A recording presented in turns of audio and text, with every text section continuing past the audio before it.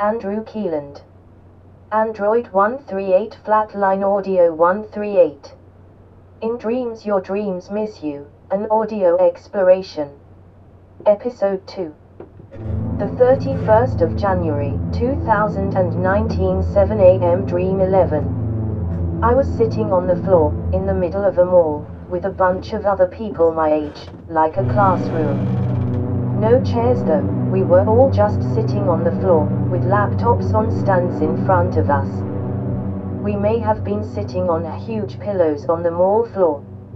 It was dark inside, with only the glow of everyone's laptops for light, so you could barely see the people in the room. We were all using an audio program. The intro on my laptop screen was a mountain scene, with one big mountain in the center. On the screen, a huge dinosaur bird swoops down and flies from out of screen, away from the viewer toward the mountain. It flies up the front of the mountain. There were huge rock pillars starting from the bottom of the mountain, going all the way up to the top as it flew up. They were all the same height, and evenly spaced. The dinosaur eagle bird gets about halfway up the mountain, lands on a stone pillar, and crushes it with one of its talon claw feet. He lets out a loud and obnoxious dinosaur eagle cry, and then the logo snaps into frame. It was called Sound Claw. Sound came from the left of the screen, and claw came from the right. It went like this: dinosaur eagle cry and then sound claw, in a super macho voice. There was the faint sound of the instructor, lecturing and walking around the room, which was in the middle of a dark mall, where customers would walk. I was the only one using headphones. The instructor walks up to me, and I take my headphones off. He asks why my volume was up so loud, maxed out, on my computer. I said that it was the only way I could hear it. He says, "Well, is that so?" and grabs my laptop, pulling it away from me. While doing so, he rips out my headphone jack. In one motion, he had grabbed my laptop and whipped it across the room really fast, where a teacher's aide caught it, and took it to be fixed. As he did this, he said, "You won't be needing this anymore," in an Ace Ventura voice. The instructor was Jim Carrey. He had a short beard, a goatee, and glasses on.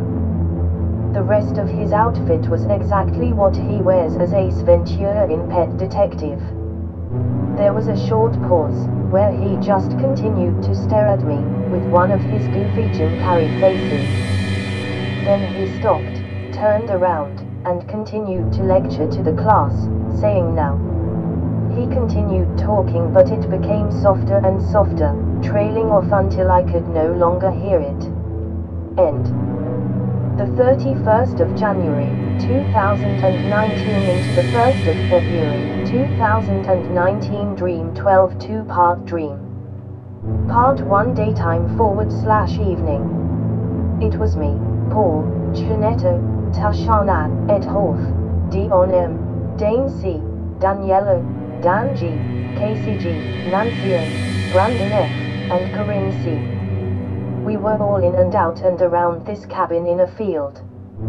The cabin had a light on in it. We were all paying close attention to Doug, and watched him closely. We had him on some sort of suicide watch. We would gather around and talk about what we were going to do. How we were going to protect him from himself. Then, we couldn't find him. We then saw him in the cabin, and hung out with him. The next moment, he was gone, and we were all looking for him again. Then the dream ends. End. Part 2 Daytime / summer. At a place that looked like the fairgrounds in Monroe, but not exactly. Summertime. It was me, Paul, Nick F, Joe C, Jim C, BJ F, Dane C. We were all supposed to set up this gigantic tent, like an event tent. But it wasn't a metal structure.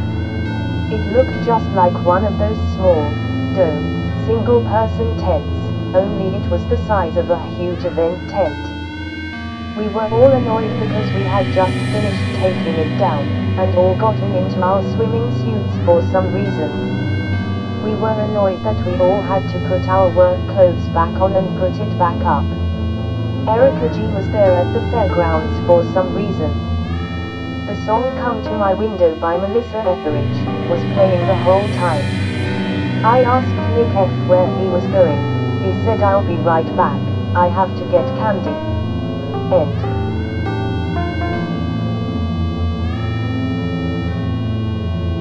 February 10, 19 into February 11, 19 Dream 13 Daytime. Nick F House, B-Town. Daytime. Summer. Outside of his house by the basketball hoop. Me, Nick and Steve. We are supposed to clean and clear out the garage for their dad, which we start to do. About halfway through, we notice a garbage bin, about half full of trash and paper. Nick goes in the house to take a shower, and Steve had just left. I pull the trash bin out of the garage, and start digging through it by the basketball hoop. I sift through the trash and papers on top, when I notice a burlap sack with something in it at the bottom. I push the bin over and the sack rolls to the end and lays halfway out of the bin. I open up the top of the sack and look in. The sack had a dead body in it. I then go in the house, freaked out, to tell Nick what happened. We then go outside to check it out some more. Then his dad comes home and we show him what we found. All of us freaked out and confused. We look into the garage again. End. February 12, 19 into February 13, 19 Dream 14 2-part Dream. Part 1 Daytime Summer. Tushahna, Paul, Mom, Dad, Scott W, me, and some girl I was with. It was like we were in some sort of race against time, as in a physical race that meant life or death. It seemed to be me and my family was there to keep me from drinking and getting FD up. There was a picnic table that we all sat down at. My family lectured me about not drinking or something, like an intervention. It felt odd, like an I know you have to do this apocalypse, Twisted Metal style, death race against time in a few minutes, but we are gonna sit you down at this picnic table and have a drug and alcohol intervention first.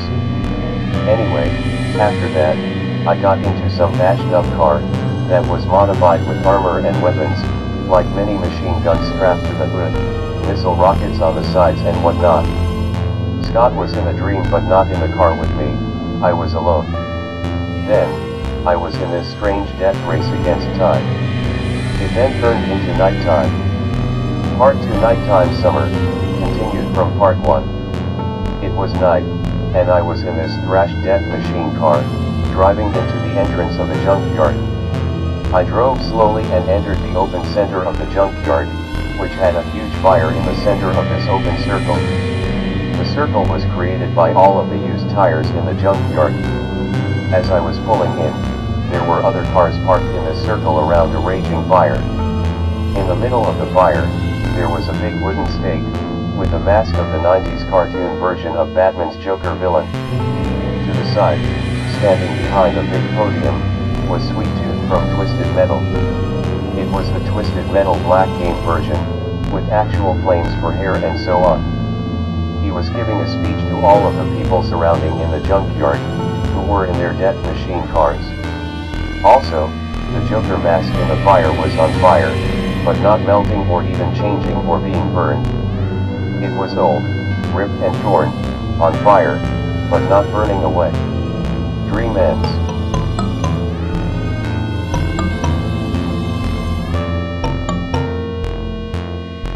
February 14, 19 into February 15, 19 Dream 15 2-part Dream. Part 1 Daytime.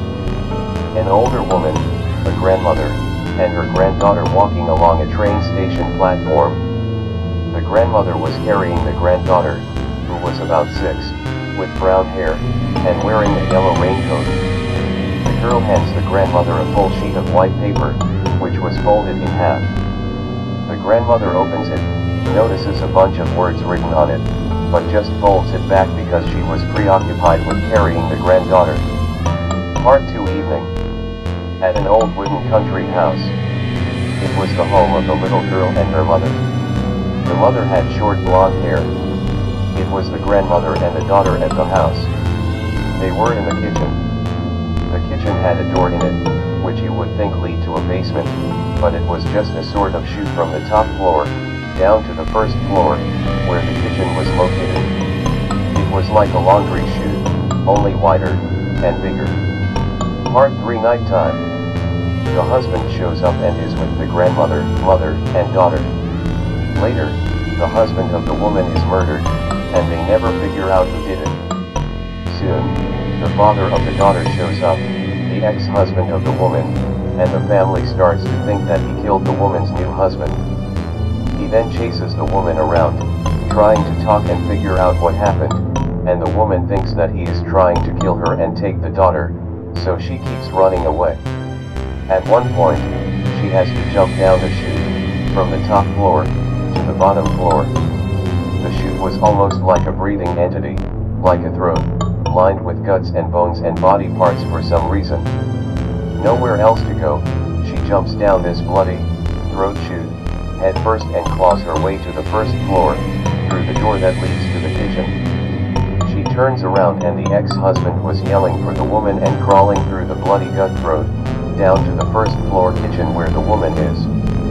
She takes a jagged 2x4 from next to the door and stabs him through the chest, killing him. Part 4 Dusk into dawn.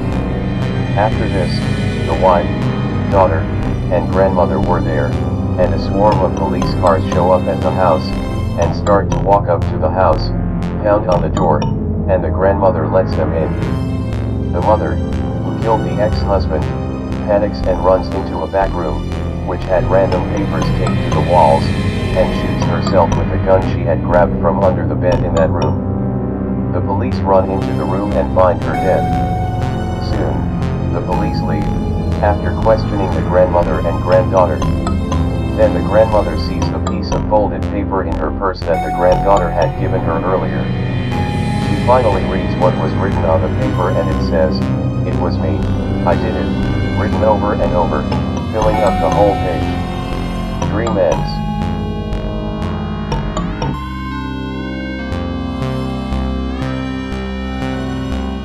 February 18, 19 into February 19, 19 Dream 16.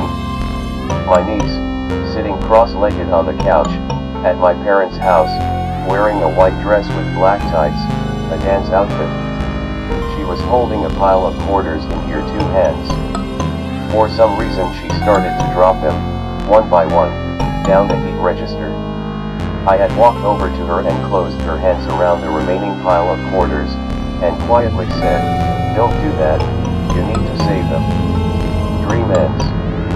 February 19, 19 into February 20th, 19 Dream 17 Nighttime. At Villa Pizza in Broadhead, working and helping out. It was Doug and I, working in the kitchen with Nash and his son. They needed help, so his son asked me if I could come back and work there a few nights a month to help out. I lived in Milwaukee.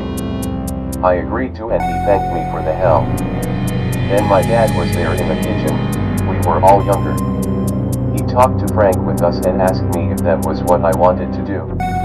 We set up the plan, and my dad, Doug, and I left Villa.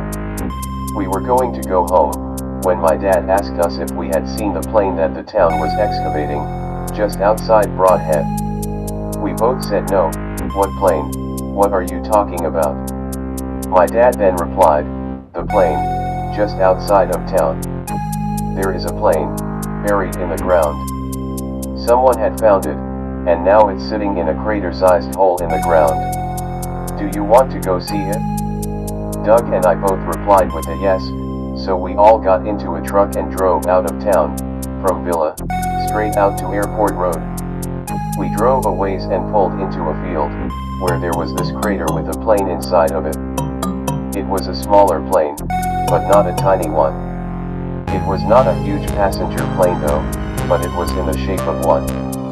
It was the whole plane, but the outside, metal body casing was gone, so we could see all of the seats and everything inside, like the skeleton of a plane, being excavated out of the ground. I was looking at it and said, "Wow, this is strange. Weird." My dad replied, "Yeah, pretty weird. I thought you had heard about it." Then, some weird car dirt race started to happen in the field next to us for some reason, so we got into the truck, and left back into town. Doug went home next door, and Dad and I went in our house to talk to my mom and sister about it. They thought that it was really interesting, but also really strange. Then this dream ended with Doug and I, at a later time, both working at Villa, but it was the one in Orfordville, not Broadhead. I guess we were both living together in an apartment there in Orfordville, and worked at the Orfordville Villa Pizza. Dream ends.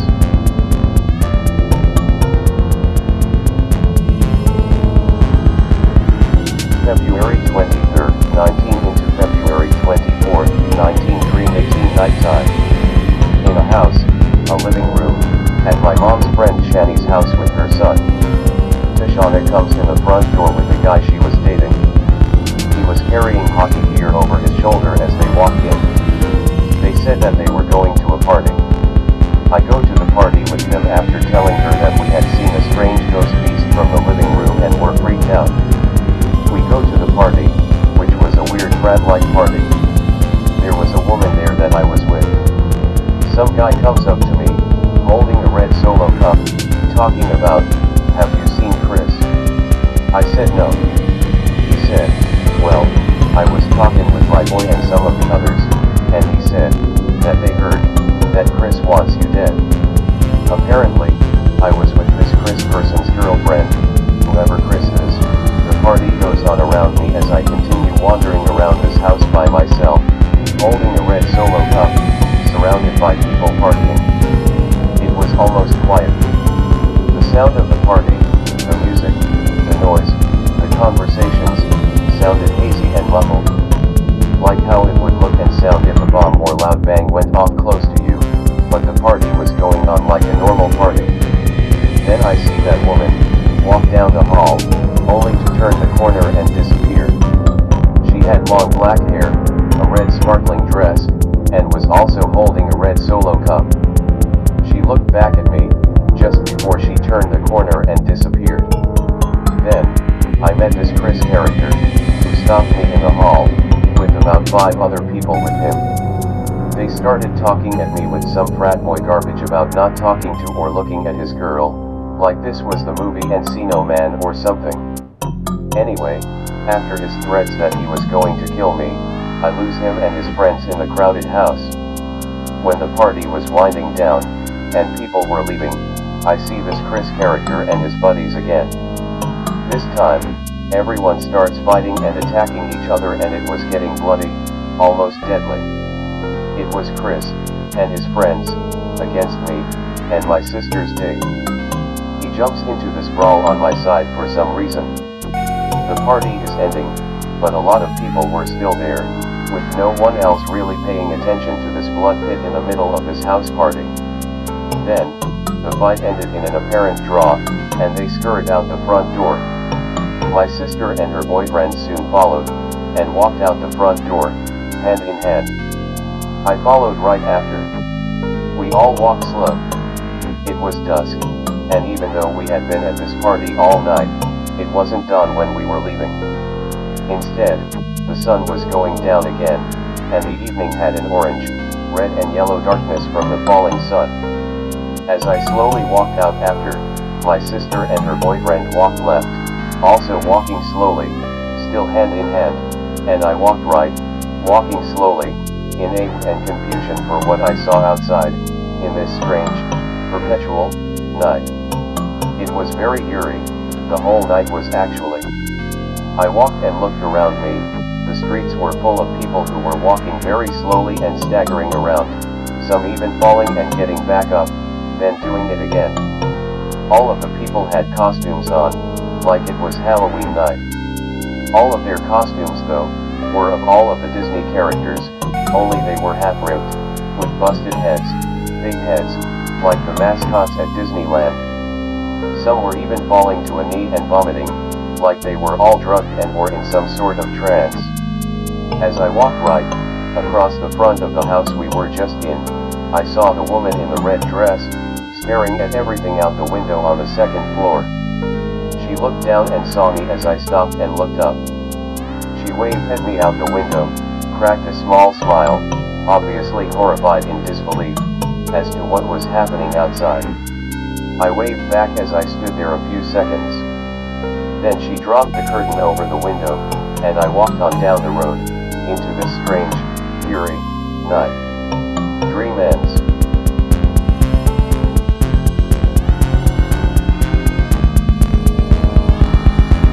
March 6, 19 into March 7, 19 Dream 19 Nighttime. At the cottage, on the Sugar River. Paul and I were in the canoe. It was moving like a speedboat, with an engine on the back, the front end lifting up. Paul was sitting in the back, controlling the motor. I was in the front, sitting sideways. We were coming from directly across the river, toward the cottage pier. It was dark, except for the glow of the moonlight, and its reflection on the water. I wake up before we even reach the pier. Dream ends.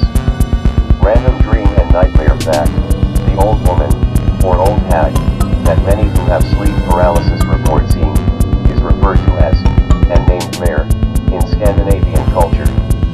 Hence the term, nightmare. March 30th, 19 into March 31st, 19 Dream 20 Daytime. At a small, cottage-like, wooden house, seemingly in the middle of nowhere, but not in the woods. It was located in a big, open, flat plains area. It was a dinner party. Everyone had already eaten, and were now standing around, talking, laughing, and drinking champagne. The people were dressed up in formal wear, suits, and dresses, but they were bright white in color, not black. The music of Louis Armstrong was playing on a record player in the background, but it was not an actual Louis Armstrong song.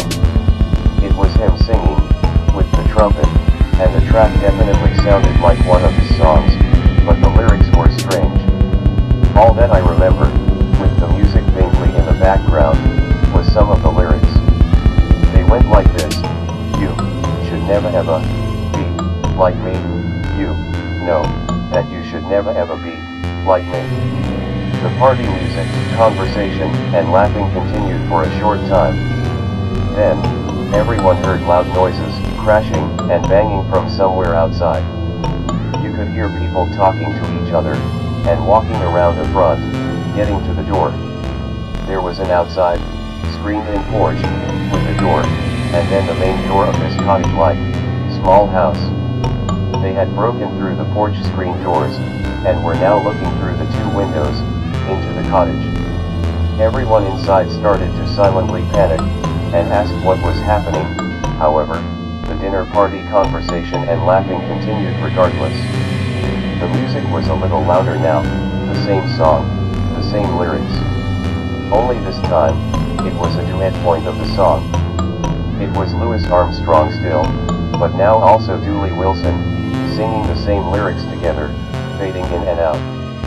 Then, the men from outside, busted in through the windows. There was 4 of them. They began shooting everyone in the room. The people didn't scream though. The party went on normally, with the music, until the whole room was bloody, and all of the people lay dead. The men, in 1950 style suits and hats, then looked around for a second, and walked out the back. The cottage house was left a bloody scene, with only the same music playing on the record player, but this time, instead of Louis Armstrong and Dooley Wilson singing on the record, they themselves faded into the middle of this bloody scene, singing this same song. They were now performing in this empty death cottage, filled with only lifeless bodies and blood. They sang and shuffled their feet, in one spot, standing together on this blood-soaked floor pit, like it was a weird encore at the end of a choir show. They were also wearing white suits and hats, singing the lyrics and performing together, as the dream faded out. You should never ever be like me, you know, that you should never ever be Like, me. Dream ends.